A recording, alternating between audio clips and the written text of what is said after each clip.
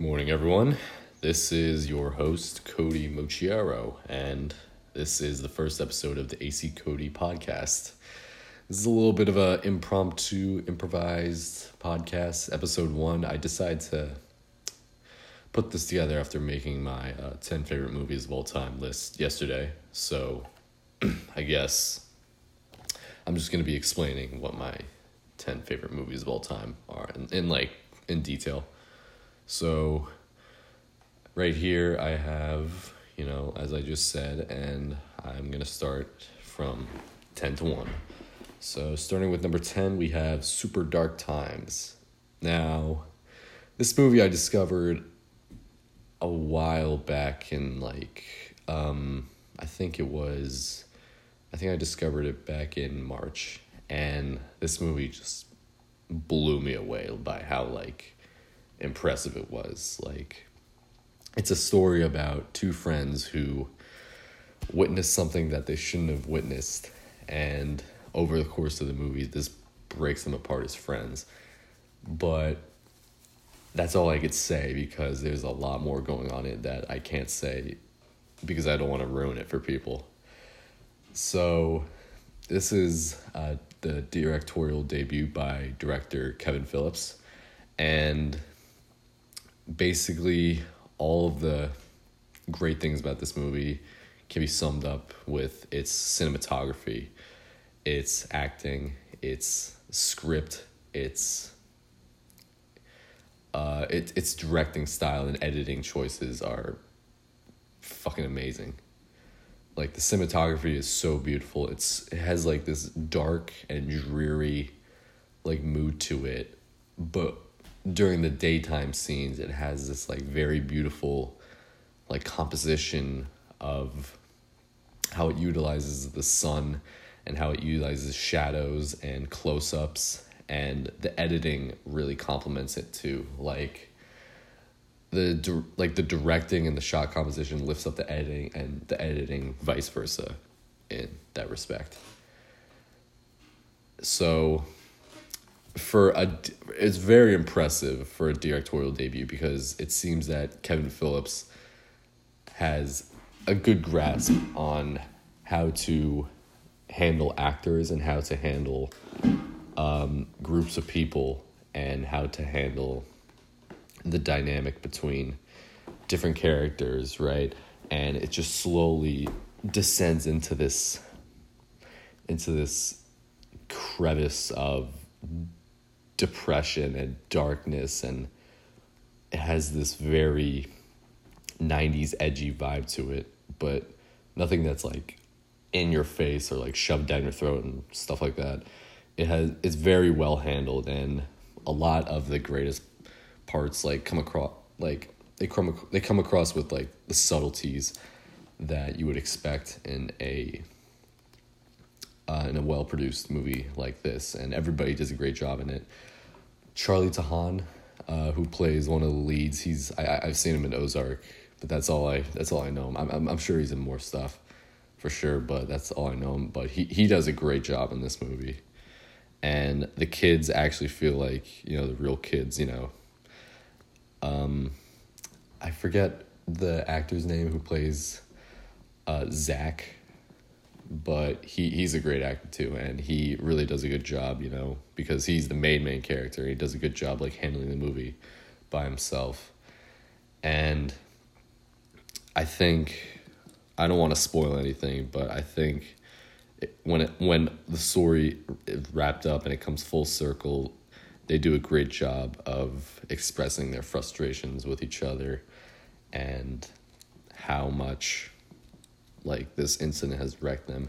And the girl playing Allison, she's great too. She has this very warm, comforting vibe throughout the whole movie, and she does a great job of portraying this character. It feels so realistic. It feels like a girl that I actually know.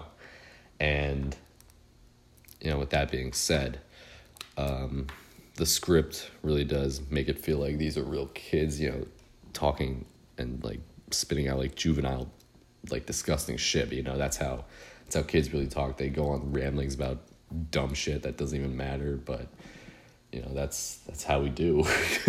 That's how they do, at least.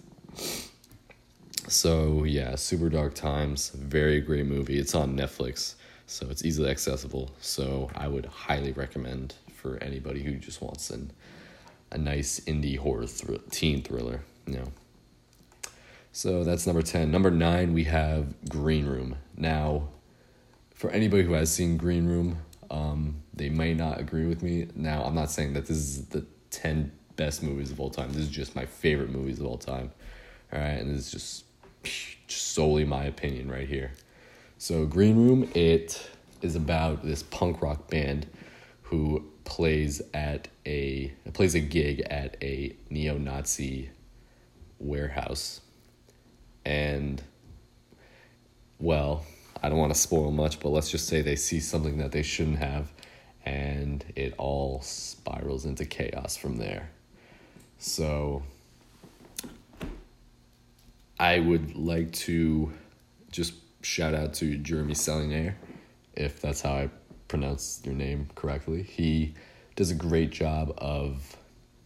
Well, first, I just want to talk about his first movie, Blue Ruin, which was an amazing indie accomplishment, right? It was very low budget, but he somehow was able to elevate it to something that looked like it was high budget. So for that, I commend him. And with this follow-up, he does a great job with setting the color palette of this entire movie, obviously by the title, is green, right? But it does a great job of making it feel natural and very dark and somewhat gothic, if that makes sense. I don't know, that's kind of how I saw it.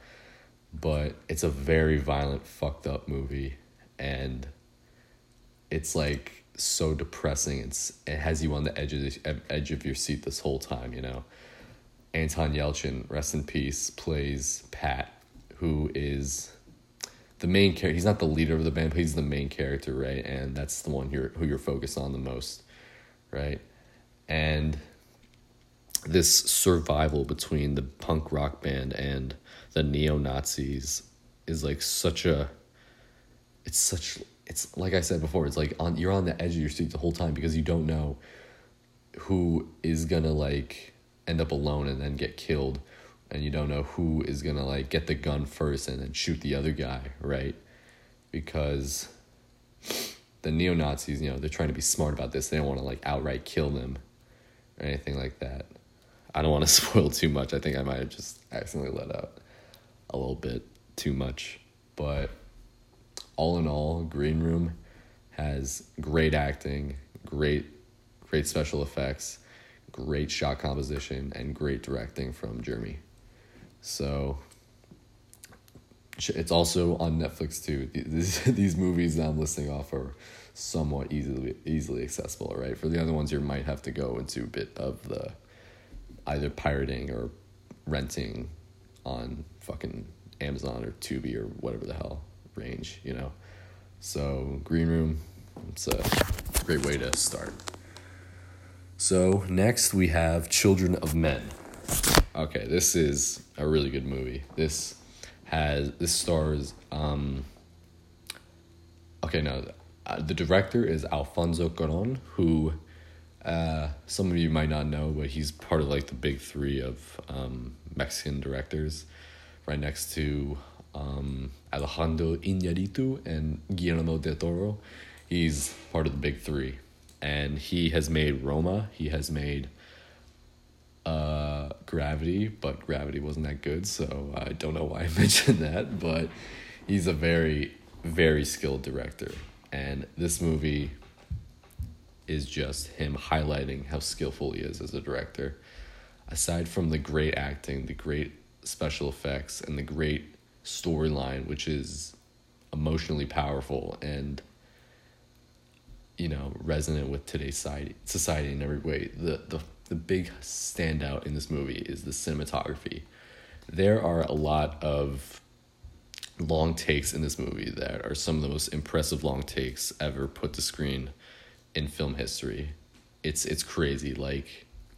There's one long take that just takes place inside of a tiny car, and there's an action sequence going on outside, And this car, it's like a very tiny car. It's like a Volkswagen Bug or something like that. Or I don't know, like what do they drive in post-apocalyptic Britain or something like that? I don't know.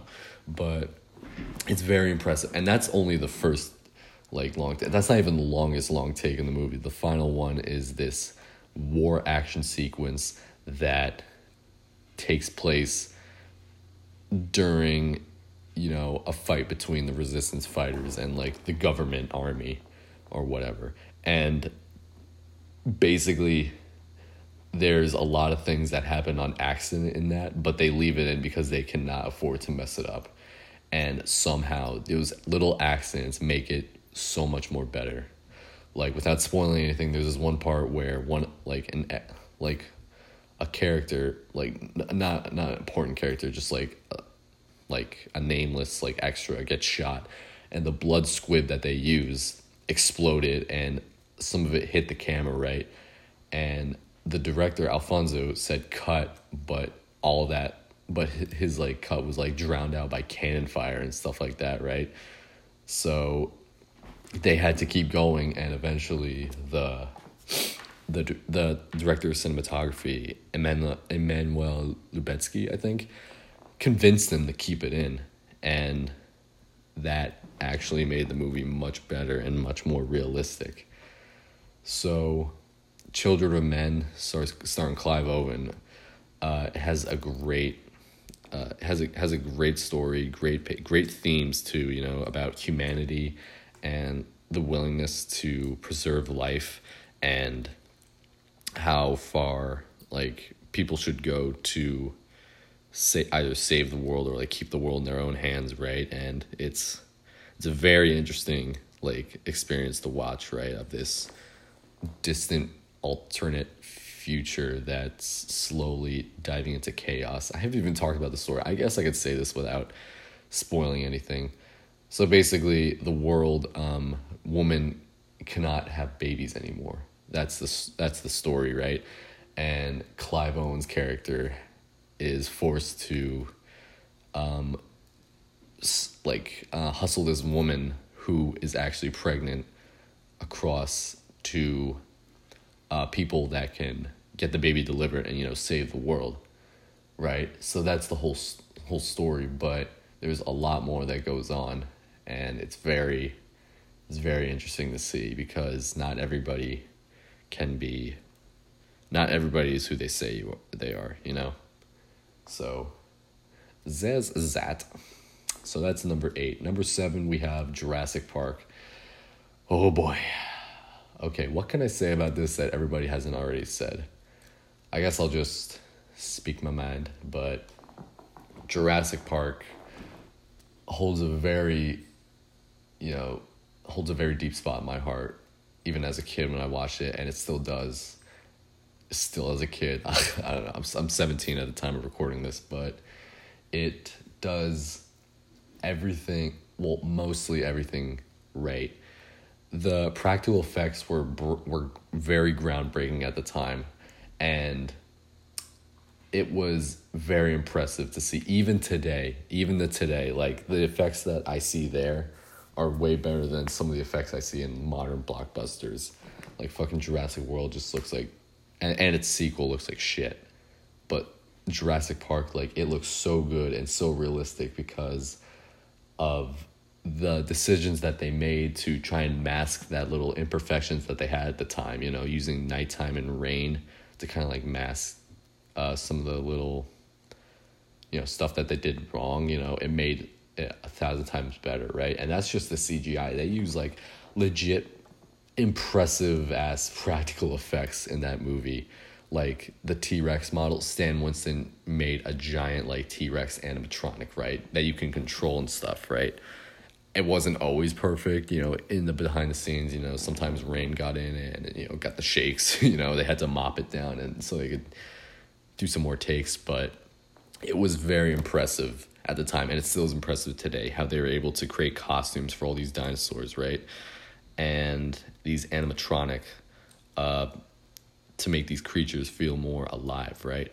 And for a dinosaur movie, it actually had a pretty sharp script. Like, I believe the characters, and I was worried whenever they were in danger, right? There wasn't like a single, okay, well, maybe there was like one or two annoying characters, but I feel like that was intentional, right? That was the point of them, you know. But all the other characters, they were pretty solid characters. I didn't feel like, oh my god, just eat these people, like as I felt in the other Jurassic Park movies. You know, this one, it was tense, you know. I cared about these characters, and like I really wanted them to make it out alive.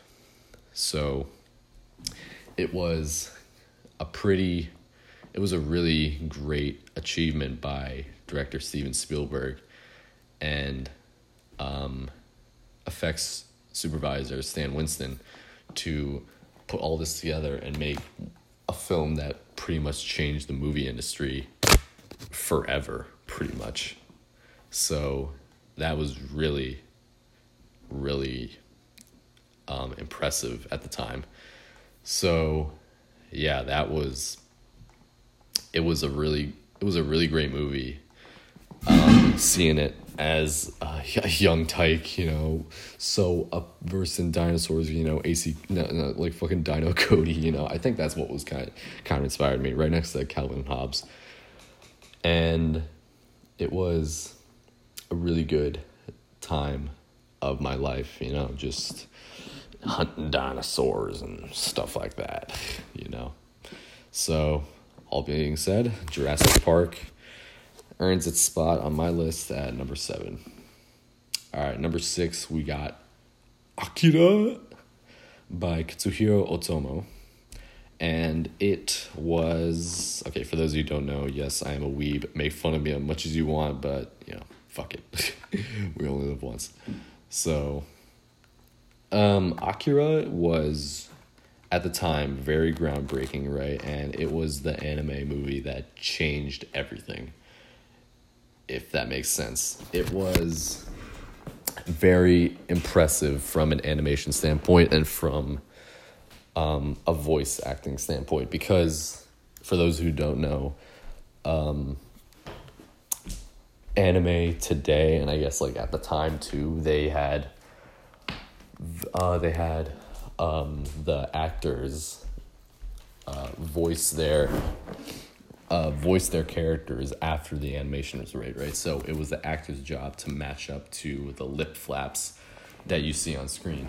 But I mean, that's what Japan does. America does, or like every other country does it different. You know, they do the animation after the voices. But for Akira, they changed it up. They had the voices before the animation, and they wrote the lip flaps to fit the Japanese dialogue, right? So the words move like they would move in real life. They're not just up, down, close, open, you know, all that stuff.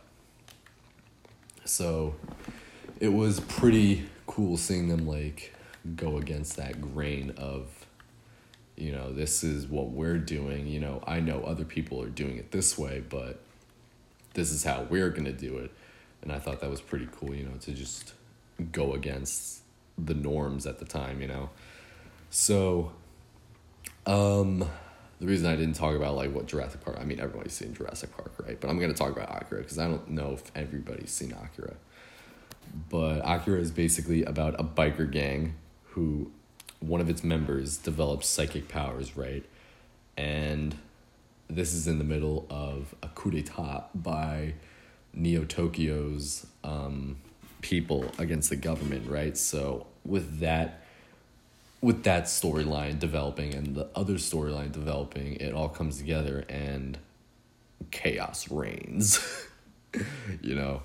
So it's a very, very, it's a very great movie in the regards of its animation, like I said before, but also in its storyline and in the impressiveness of how they were able to do all this stuff back in 1988. Like, some of the things I haven't mentioned, like they had to invent new colors for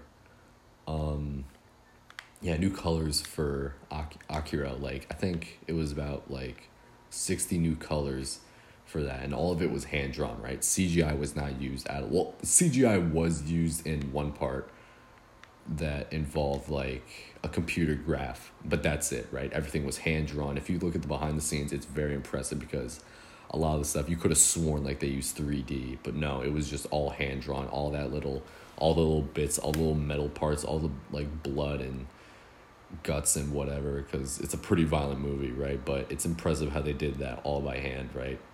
And at the time, it was the highest budget of a Japanese film like ever, I think. So yeah, that was pretty impressive how they were able to put that together. And I also think how it's cool that they had two dubs of this movie, the 1988 dub and the 2001 Pioneer dub. 2001 Pioneer dub is fantastic. I mean, it's not perfect, but it's way, way better than the 1988 dub, which just sounds like dog shit. It's kind of hilarious, actually. Like, you can look up clips on YouTube of the 1988 dub, and you can see a clear difference of quality between that and the 2001 Pioneer dub. So, yeah, it's kind of interesting to see how those things go. So, all in all, Akira is one of the best anime movies ever. It's the one that really brought anime to the attention from the West, and that was a pretty big, like, great accomplishment. Like Dragon Ball Z, like, we all think of that as like the first one, or at least like the one that like started it all. Well, that's partially true. It's mainly from Akira, and you don't have to be an anime fan to enjoy Akira. So Akira earns its place on number 6. All right, number 5, we have Alien from 1979 by director Ridley Scott. Now, this movie is very, very impressive from a technical standpoint. So at the time, right, there was, at the time, right, there was the norm that, movie monsters and creatures had to be like humanoid, right? They had to be like part man. The fish man, you got the fucking wolf man, you got the lizard man, all that stuff, right? But Alien, it was kind of a game changer because audiences had never seen anything like this before. They had never seen something that looked so creepy and disgusting, but at the same time beautiful, right? H.R. Geiger was the man to put that all together, and he created a very sinister looking beast of a monster, and that worked really well for what they were going for, because the crew of the Nostromo, which is the spaceship that arrives on the alien planet, they didn't know what they were going against, right? Just like the audience, right? So it works from that standpoint that the crew doesn't know what they're dealing with, and the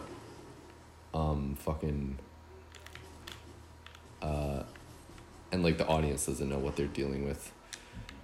So it's very interesting to see how it develops with this slow escalation of fear. And in the end, it has to be, without spoiling anything, I guess this is going to be a spoiler, so I'm just going to keep it to myself. But it's the crew trying to fight off this alien, right, that they can't really kill because... why did I say it like that? That they can't really kill because it has... Well, for those of you who don't know, the alien has acid blood, right? So if they killed the alien, then the acid blood would just, like, rip through the ship's interior, right, and kill them all. So they have to be smart with it, So this Alien movie does what all the Alien... Well, with the exception of Aliens, it does what all the other ones couldn't do, because it has this very clear... it has, like, very likable characters, and they spent... like the first part of the movie, the first hour, I believe, just developing these characters, making you care for them, right? So that's why when somebody becomes alien, food, it's much more impactful because of how sad it is to see some of these people go, So I think it was a great decision to spend more time on the blood, guts, and gore than it was on... Oh, wait, no, I said that wrong. It was good to spend less time on the blood, guts, and gore, and it was a better idea to spend more time on the characters, right, and developing them and seeing how they interact with one another. And that was a great decision by director Ridley Scott. So, Alien is fucking terrifying, and I have no shame saying that. Alien is a goddamn fantastic movie, and I'm definitely gonna see it again with different people, see how they react to it. All right, next we got Spirited Away. Okay, this is a big boy that we're gonna have to tackle. So Spirited Away is by Hayao Miyazaki, one of the greatest anime directors of all time, and he it's a story about this girl named Chihiro who gets trapped in the spirit world, right? And she has to save her parents from becoming pigs. I know that's pretty weird, but trust me, it's way better than it sounds. So Chihiro has the goddamn amazing privilege to be placed in a world so beautiful and so mystical from a human standpoint, and the movie itself, like, I know this is gonna sound weird, but it's so goddamn beautiful, It has this.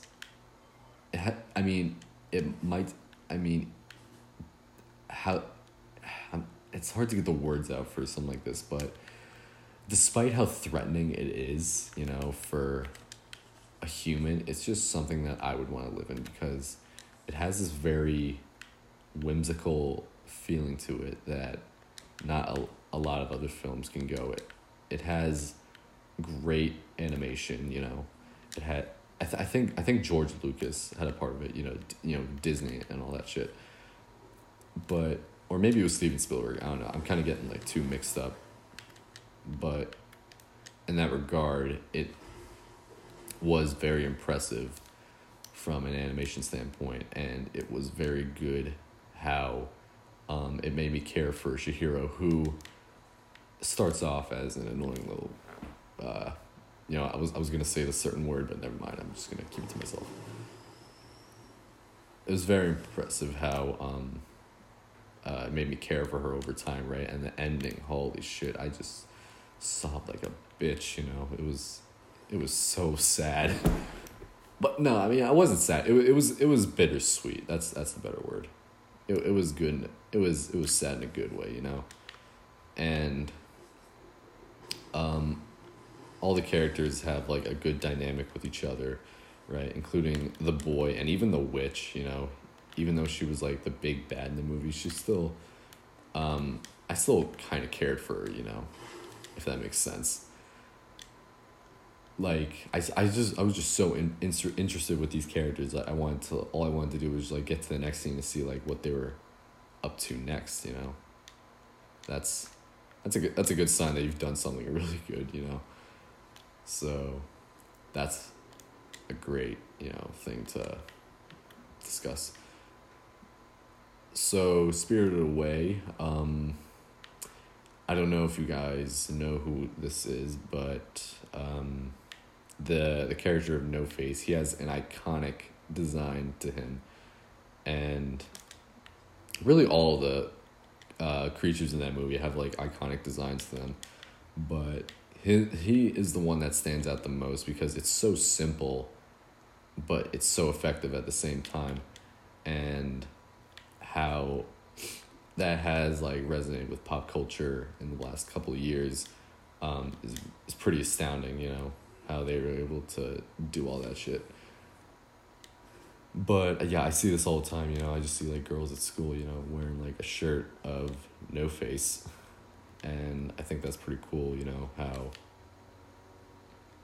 it got to that point of people not only caring about his character, but also like loving his design. And that is like courtesy of Hayao Miyazaki.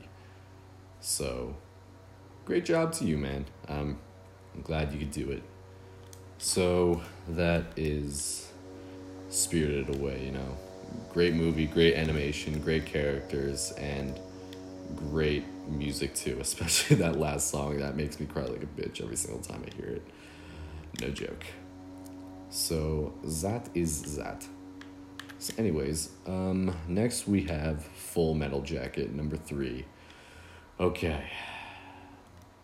I know I'm probably gonna get a lot of hate for this, but I think the second half of Full Metal Jacket, you know, where they're actually in the war, is just as good, if not better, than the first half, alright? Let me explain.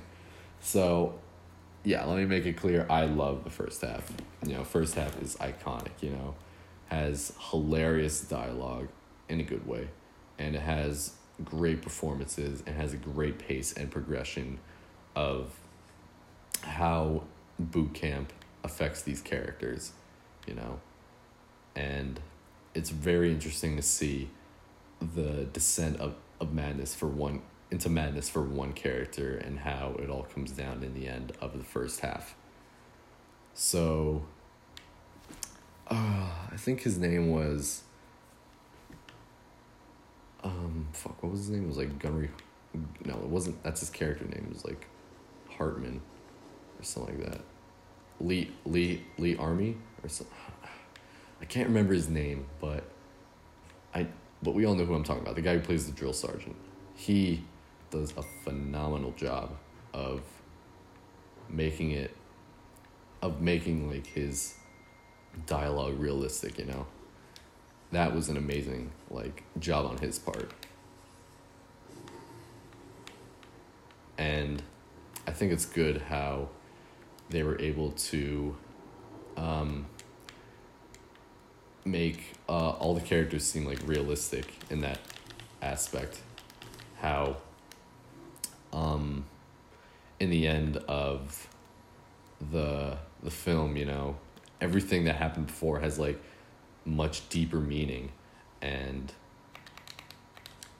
how it is a movie about like the brutality of war. It's not to show how war is so cool, you know, all these guys are badass, you know, all these guys are tired, they're scared because one like small bullet can just end their life right there, right? And they're in the middle of a zone where anybody from anywhere can shoot you and kill you and end your life, you know. That's the end of your existence right there, you know. It's a very depressing movie because these guys have to make like very tough decisions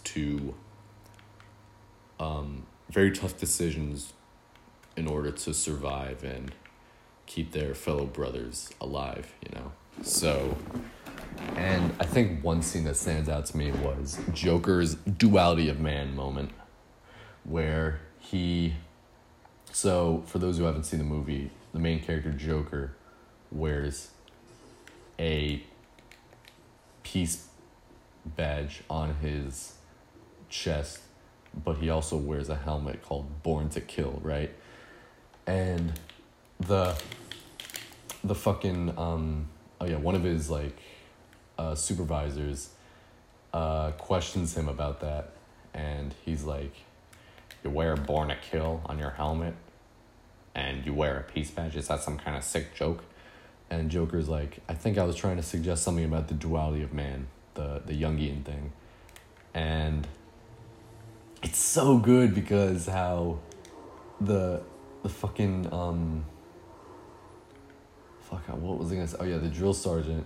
Well, no, not the drill sergeant. Like, just the sergeant. I think is like kind of dumbfounded by his answer. He's like, "Whose side are you on?" You know, something like that. And I'm like, "Fuck, that's." I'm like, that's so amazing. You know how it got me to think about, you know, how humans are just like very, very like weird dare I say, like, creatures and shit like that, you know, how 1 second they could be savages and the next second they could be, like, you know, innocent and, like, gentle and whatnot, right? And I think that's what Joker's trying to tackle there. And it's a very good theme to think about, you know, how the dealing of propaganda and all of this stuff that comes around in this movie is just a very interesting thing to tackle. So Stanley Kubrick has created one of the greatest movies of all time, one of the greatest war movies of all time, and one of the greatest Vietnam movies of all time, right? So Full Metal Jacket earns its spot at number 3.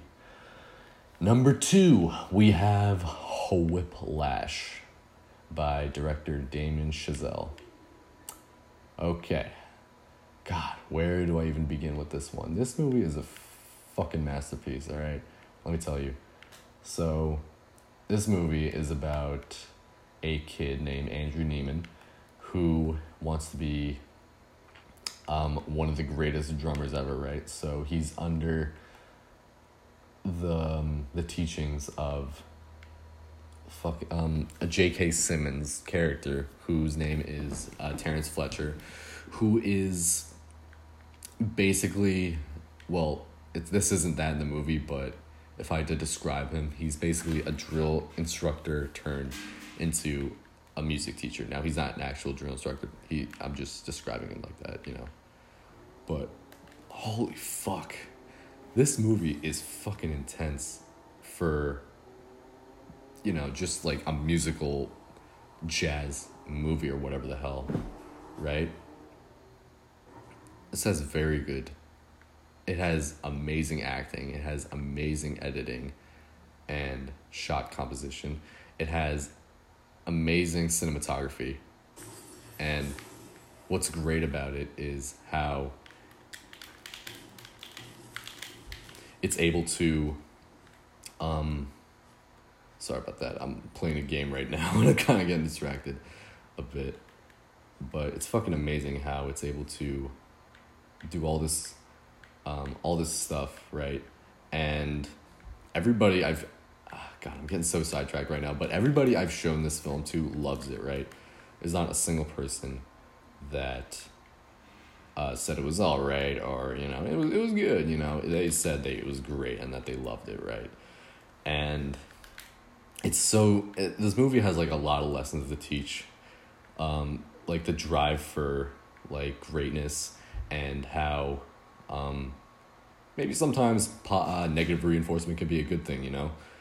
And it's a very interesting dynamic to see how it all comes together in that regard, you know? So, fuck, I'm messing this up. This is my first podcast ever, and I'm not really good at conveying what I want to say. But fuck, it's such a good goddamn movie. Like, ending is one of the most satisfying endings ever, right? And I swear, by the time it's over, it will leave you begging for more, basically. You know? So, yeah. Whiplash, great movie. One of the best movies of 2014, and I cannot recommend it enough. So, next finally we have my favorite movie of all time, Mad Max Fury Road. This movie, oh my god, this fucking movie. Where do I even begin? This movie is, without a doubt, one of the greatest action movies ever made. And that is no joke. This movie is so goddamn good. Okay, and I just won the game. Nice. So, I'm feeling pretty happy right now that I finally beat the game, which is Fortnite, by the way. Yes, I am playing Fortnite. Call me a noob as much as you want, but that's quarantine changes a man. But now that I'm done with that, I can finally put my thoughts on this recording without having to be distracted. So, Mad Max Fury Road. Oh my god, this movie. Director George Miller has created one of the greatest action movies of all time, right? He directed all the other Mad Max movies, right? But this one, holy fuck. This is a goddamn roller coaster of a movie. This has you placed within the eyes of Max Rokitansky, played by Tom Hardy, and Imperator Furiosa, played by Charlize Theron, right? And they're both fighting for the role of main character in this movie, pretty much. But it's so good how it's able to create action that's so great, so realistic too, because like 90% of all the stunts in this movie are legit practical effects. No, I mean, yes, there is a lot of CGI in this movie, right? But it's hardly noticeable, right? And that's how good it is. The best CGI is the kind that you don't notice is even there, right? That's how good it needs to be. And that's how good it is in this movie, because basically you're so focused on the real explosions, the real cars, the real stuntmen who are jumping off those cars and landing on the fucking sand. And it's all like a it's all a symphony of destruction, chaos, violence, and explosions, right? But it's done in such a great way. The cinematography is fantastic. The music by Junkie XL is fantastic. Like Oscar worthy right there. Directing is great. The editing, which was edited by George Miller's wife, right? It flowed so well with the whole movie because they had like hours upon hours of all this footage, right? And it was edited together so neatly. The acting's great. The script, it's decent. It's a decent script, all right? But that's not like it's supposed to be the focus of the movie, right? The focus is on the visuals, right? Because George Miller made this movie with the intention of the intention of like other countries seeing it without having to use subtitles, right? And I think he did a pretty good job in that regard. Even the color correcting, right? Because we all know a post-apocalyptic Australia isn't that orange, right? The sky is never that blue, right? So the color correcting does a great job, even during the nighttime scenes. Like, it's just all blue, but it does a great job of it. It never lost me for a second, right? Like, this movie demands like every single like attention to detail, right? And it rewards you for paying attention, right? Without having to shove bullshit exposition like in your face. It does a great job of doing all that without having to be obvious about all of its stuff. So I don't want to keep you all here for too long, and by you all, I don't know who'd be watching this. I don't know, but to sum it up, Mad Max Fury Road is my favorite movie of all time, and I hope I can live up to that level of quality with movies that I create in the future. So that is the end of the Cody Mochiaro podcast, AC Cody podcast. This was quite a doozy, so I think I'm just going to log off without having to keep you guys here for long with mindless chatter. So, adios.